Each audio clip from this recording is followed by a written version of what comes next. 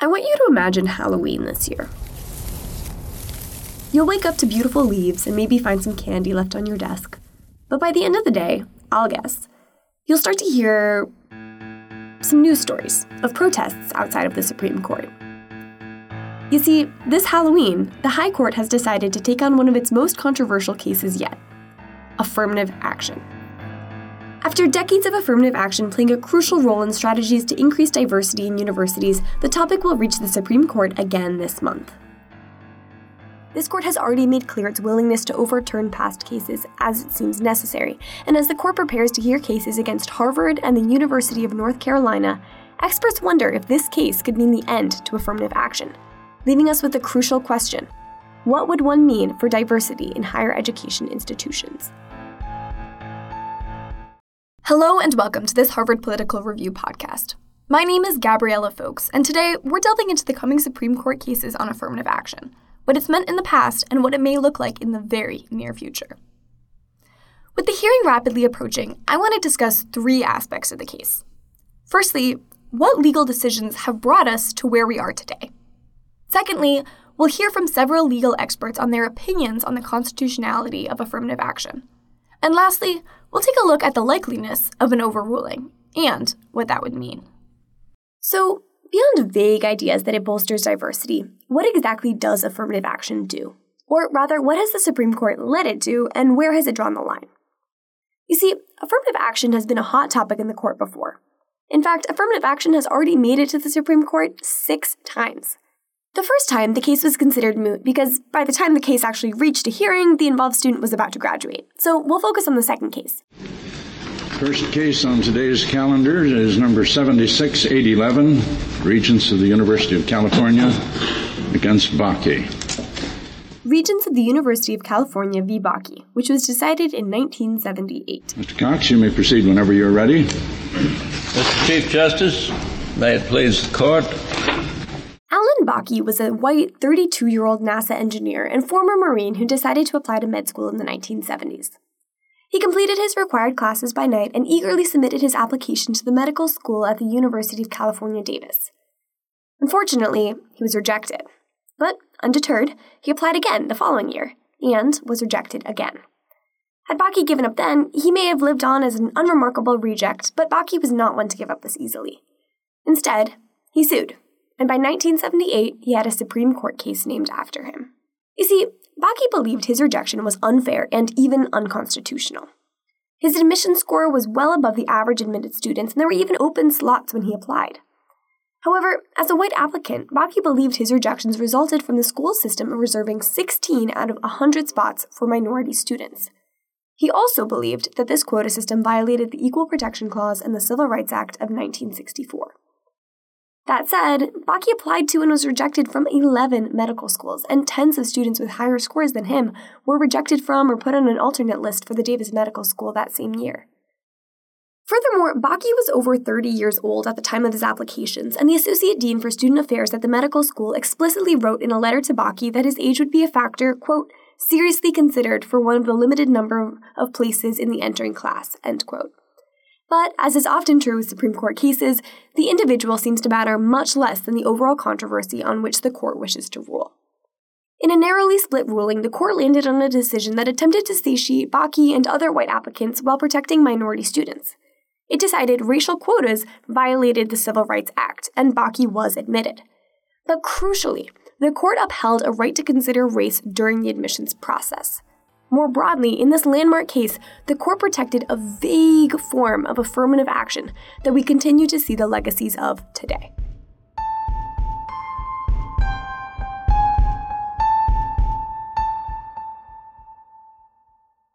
To put it short, this case was incredibly controversial going in and incredibly controversial coming out. For opponents of affirmative action, it was a chance to end what they saw as reverse discrimination, while minority and other students gathered in protest of the case and its aftermath. Just what's behind the demonstration here? Well, what's happening is that the faculty will be voting this week on a new admissions program, which is in the wake of Bakke. Okay, and we feel that the program meets very few of our needs and very few of the needs of disadvantaged minority, underrepresented minority communities. The administration will meet on Friday to discuss the new admissions program. The protesters will be right here until then. And they'll be here a lot longer if the decision goes against them. At UCLA, this is Mike Botula reporting for Channel 5 News Watch. Why did the Supreme Court ruling do so little to alleviate this controversy? Well, the Supreme Court decided to apply a test called strict scrutiny. This logic must be considered for any law or program that infringes on a fundamental right or, as is in this case, depends on something called a suspect classification, which includes race, nationality, religion, etc. Now, obviously, it's a pretty big deal to impede on a fundamental right or to classify people by something like race, so passing strict scrutiny is incredibly difficult and involves passing 3 subtests. First, the law or program needs a really good reason. Second, it must use narrowly tailored means. And last, it should use the least restrictive means possible to achieve that goal. And according to Justice Lewis Powell in his opinion announcement of Bakke, in my view, the only state interest that fairly may be viewed as compelling on this record is the interest of a university in a diverse student body. This interest, encompassed within the concept of academic freedom, is a special concern of the First Amendment, but there has been no showing in this case that the Davis Special Program is necessary to achieve educational diversity. In other words, diversity is a strong enough interest in affirmative action, but Davis's special program, which is what they call the quota system, doesn't pass strict scrutiny because, according to the High Court, there were other ways to pursue diversity. In this manner, the Supreme Court left the door open for certain programs to increase diversity in universities, but deemed the quota system unconstitutional. And the case provided very little clarity beyond that. Some schools read the opinion as a demand for restructuring their affirmative action programs, while others saw it as an endorsement for their programs. But in his opinion, Justice Powell did a lot more than prohibit quotas in affirmative action. California v. Bakke had a tremendous impact on the way we interpret the Constitution and apply it to this day.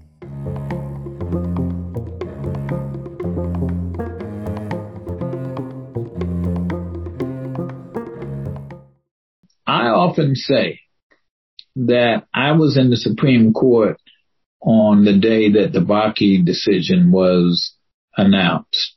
And I remember leaving the Supreme Court devastated because for Black people, Bakke was a loss. That's Professor Theodore M. Shaw, the Julius L. Chambers Distinguished Professor of Law and the Director of the UNC Center for Civil Rights at the University of North Carolina at Chapel Hill. For context, during an interview with the HPR, Professor Shaw delved into the history of the 14th Amendment and its original intention. He specifically pointed to the 39th Congress, which adopted the 14th Amendment and pursued other programs which deliberately focused on helping African Americans recently freed from slavery become full citizens of the United States, including, for example, the Freedmen's Bureau, hospitals, schools. Ultimately, Shaw asked the question, how could the 39th Congress have adopted the 14th Amendment and the Equal Protection Clause and at the same time found that the Equal Protection Clause was inconsistent with all of those race-conscious measures intended to help Black people take their place as full citizens in the aftermath of slavery? Why would the framers of the 14th immediately pass a bunch of race-conscious policies if they believed the 14th made considering race unconstitutional? Professor Shaw also spoke of Powell lifting up the goal of diversity as opposed to the goal of lifting up affirmative action. This distinction may be unfamiliar to many of you, as it was for me, so let's take a listen back into what Shaw had to say. It was a loss because the court refused to distinguish between those two types of efforts, exclusion, inclusion, in applying the 14th Amendment. It was a loss because the court ignored explicitly the arguments about the original intent of the 14th Amendment and the fact that the 14th Amendment was intended to assist African Americans couldn't have been inconsistent with the deliberate efforts to help African Americans in the aftermath of slavery. It was a loss because the court, Justice Powell's opinion, along with the other four conservative justices, said that institutions could not try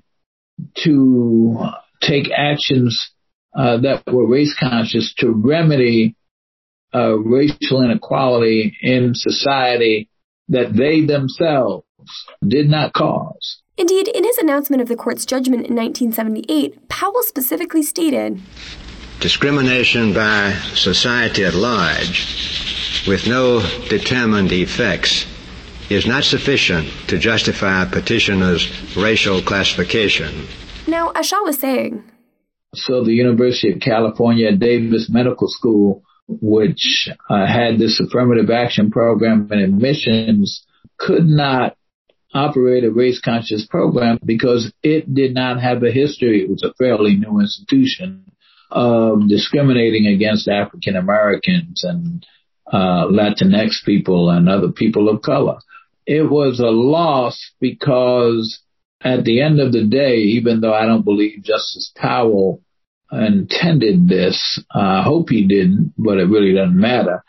At the end of the day, it ended up causing the marginalization of black and brown people in subsequent cases involving questions or presenting questions of whether racial discrimination in so-called reverse discrimination cases was in play.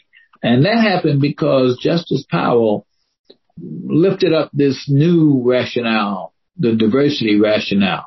The 14th Amendment, up until that time, was protecting African Americans, black and brown people, and their civil rights and their constitutional rights. The diversity rationale that Justice Powell came up with didn't belong to black and brown people.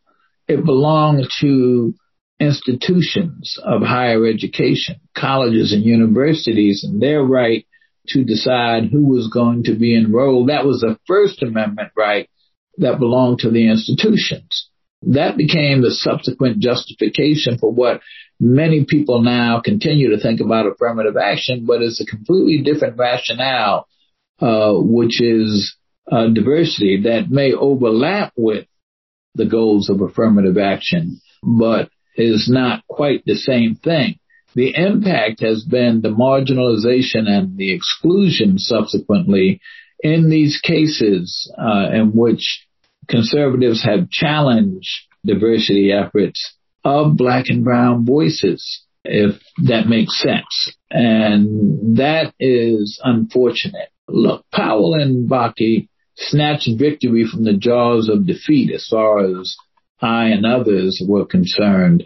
Yes, black and brown people, people of color, benefited from the diversity rationale, but as a side effect of diversity, so to speak, not because their interests were the primary interests being protected. It's the colleges and the universities, but now even that is under attack by conservatives, and that attack is now manifested in the Harvard case. First time a private institution has reached the Supreme Court with respect to these issues, and the UNC case.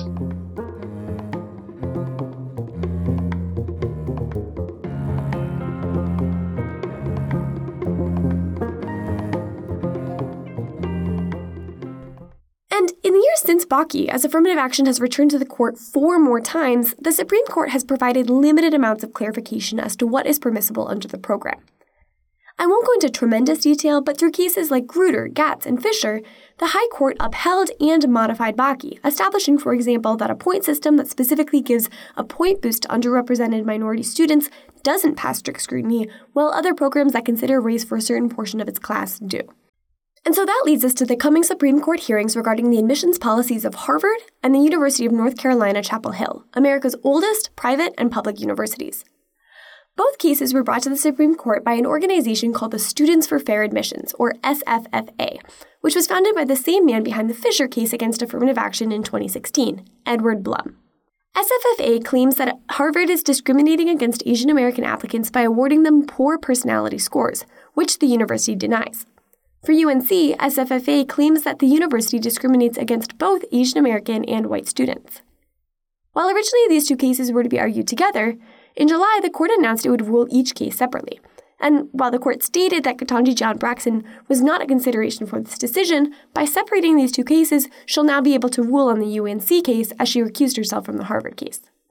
Since the court announced its decision to hear these affirmative action cases, hundreds of top American corporations, universities, lawmakers, military officers, professors, economists, and many others showed their support for one side or the other through more than 100 amicus briefs.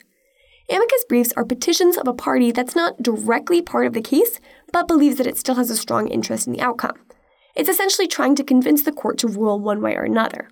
And the Pacific Legal Fund, or PLF, was one such group that filed an amicus brief in March of 2021 in support of SFFA. The primary author of this brief was a senior attorney named Wen Fa, with whom I had the opportunity to speak. The Supreme Court in the Grutter decision. That was one of the earlier affirmative action cases that I mentioned. It was a case involving the University of Michigan Law School. The court actually endorsed a compelling interest in racial diversity, in a diverse student body at higher education. And the court endorsed the use of racial preferences for the purposes of achieving a diverse student body. And that's where I think the Supreme Court got it wrong in Grutter. I don't think, when you talk about diversity, you can think about many things, but I don't think, regardless of how the university or any particular university might define it, I don't think diversity is an interest that's sufficient to justify a university's use of racial preferences. So that's why I think the Students for Fair Admissions is asking the court to overrule its previous decision in Grutter, and that's one of the reasons why we supported the students with a friend of the court brief in both of those cases.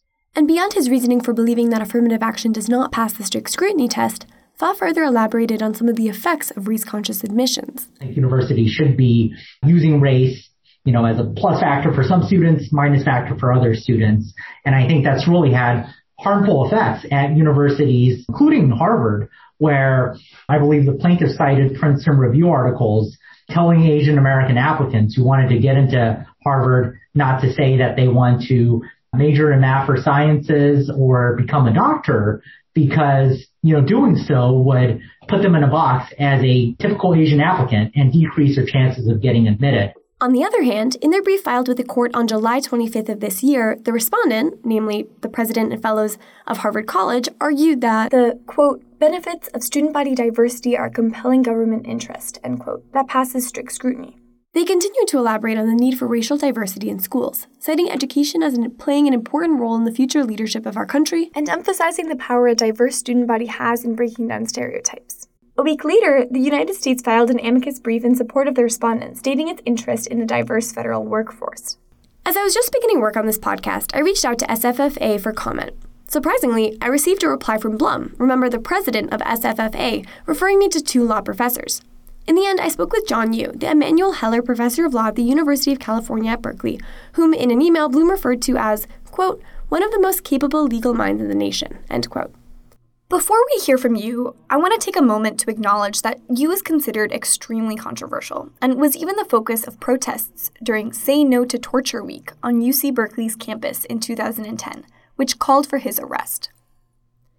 In particular, Yoo is widely criticized for his authorship of the torture memos while Deputy Assistant General of the United States under Bush.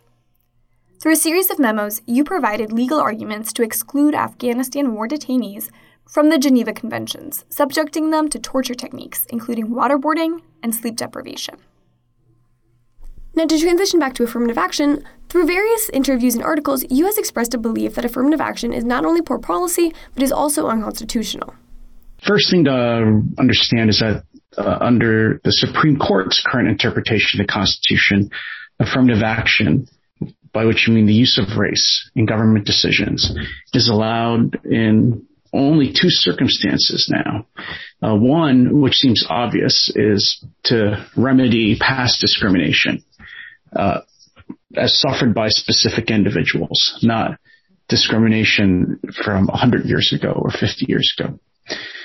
And the only other area where the Supreme Court allows affirmative action is in college and university admissions.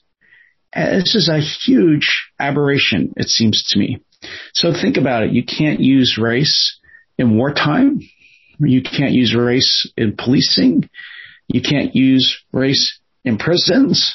You can't use race in any area of government policy or decisions, according to the Supreme Court, except in this one area, college admissions, which seems to have much less at stake, it seems to me, than some important things like wartime, national security, right, domestic violence, and trying to restore peace. And so I find that makes no sense to me.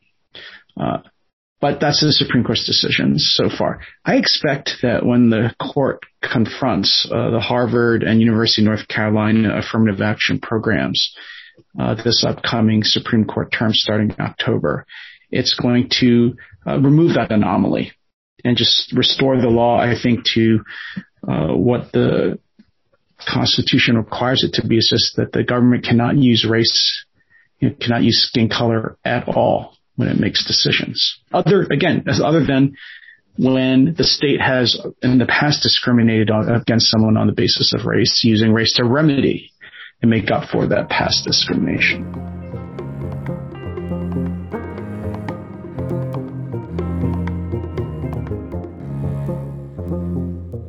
Yu is far from alone in believing that the court will overturn nearly 45 years of precedent in affirmative action this fall. And looking at the current justices in the Supreme Court, one can pretty easily see why. Firstly, in the Fisher Supreme Court case in 2016, the court ruled in favor of the University of Texas's race-conscious admissions program by a 4-3 vote. Justice Sotomayor is the only remaining justice on the court who voted in favor of the University of Texas, while all 3 dissenters of that case continue to serve. Secondly, few can deny the severity with which the Supreme Court nominations over the past 6 years have affected rulings. I think it's beyond doubt that this is the most conservative Supreme Court that anyone alive now in this country has seen. And they're just beginning. This is exactly the court that conservatives have wanted for decades. And among the cases, the precedents at the top of their hit list were Roe versus Wade and Bakke/Grutter and the 2 Fisher cases also among the most important cases for them in terms of their hit list. What will this mean for North Carolina? Well, let me say, in spite of everything I just said, that I hope and I pray that this Supreme Court does not overturn the long chain of precedent that allows colleges and universities to consciously consider diversity, including racial diversity, as was found by Justice Powell's opinion in Bakke and as was reaffirmed by the Supreme Court in the Grutter case and has been reaffirmed at least twice, but I think probably 3 times since then. That's a lot of precedent, but it appears that this Supreme Court is willing to overturn precedent. Let me strike the word appears. This Supreme Court is willing to overturn precedent. So there's great cause for concern for those of us who want to keep the doors open to Black and brown students in significant numbers at selective institutions of higher education. So I think that this case, may have the potential, or I guess the Harvard and UNC cases, they have the potential to mark the end of express racial preferences in college admissions. They may stop universities from overtly discriminating on the basis of race. I don't think that they will necessarily stop universities from covertly discriminating on the basis of race. A lot of universities have, frankly said that they believe that the interest in pursuing some form of racial diversity as a very important goal to them I disagree with that, but a lot of universities, I do think, are bent on pursuing, their conception of racial diversity. I think on race, if you look at the way they would think about the use of race, given their methods for interpreting and enforcing the Constitution in other areas, I have a hard time seeing these 6 justices who voted against the use of race consistently in other areas, allowing its continued use when it comes to university admissions.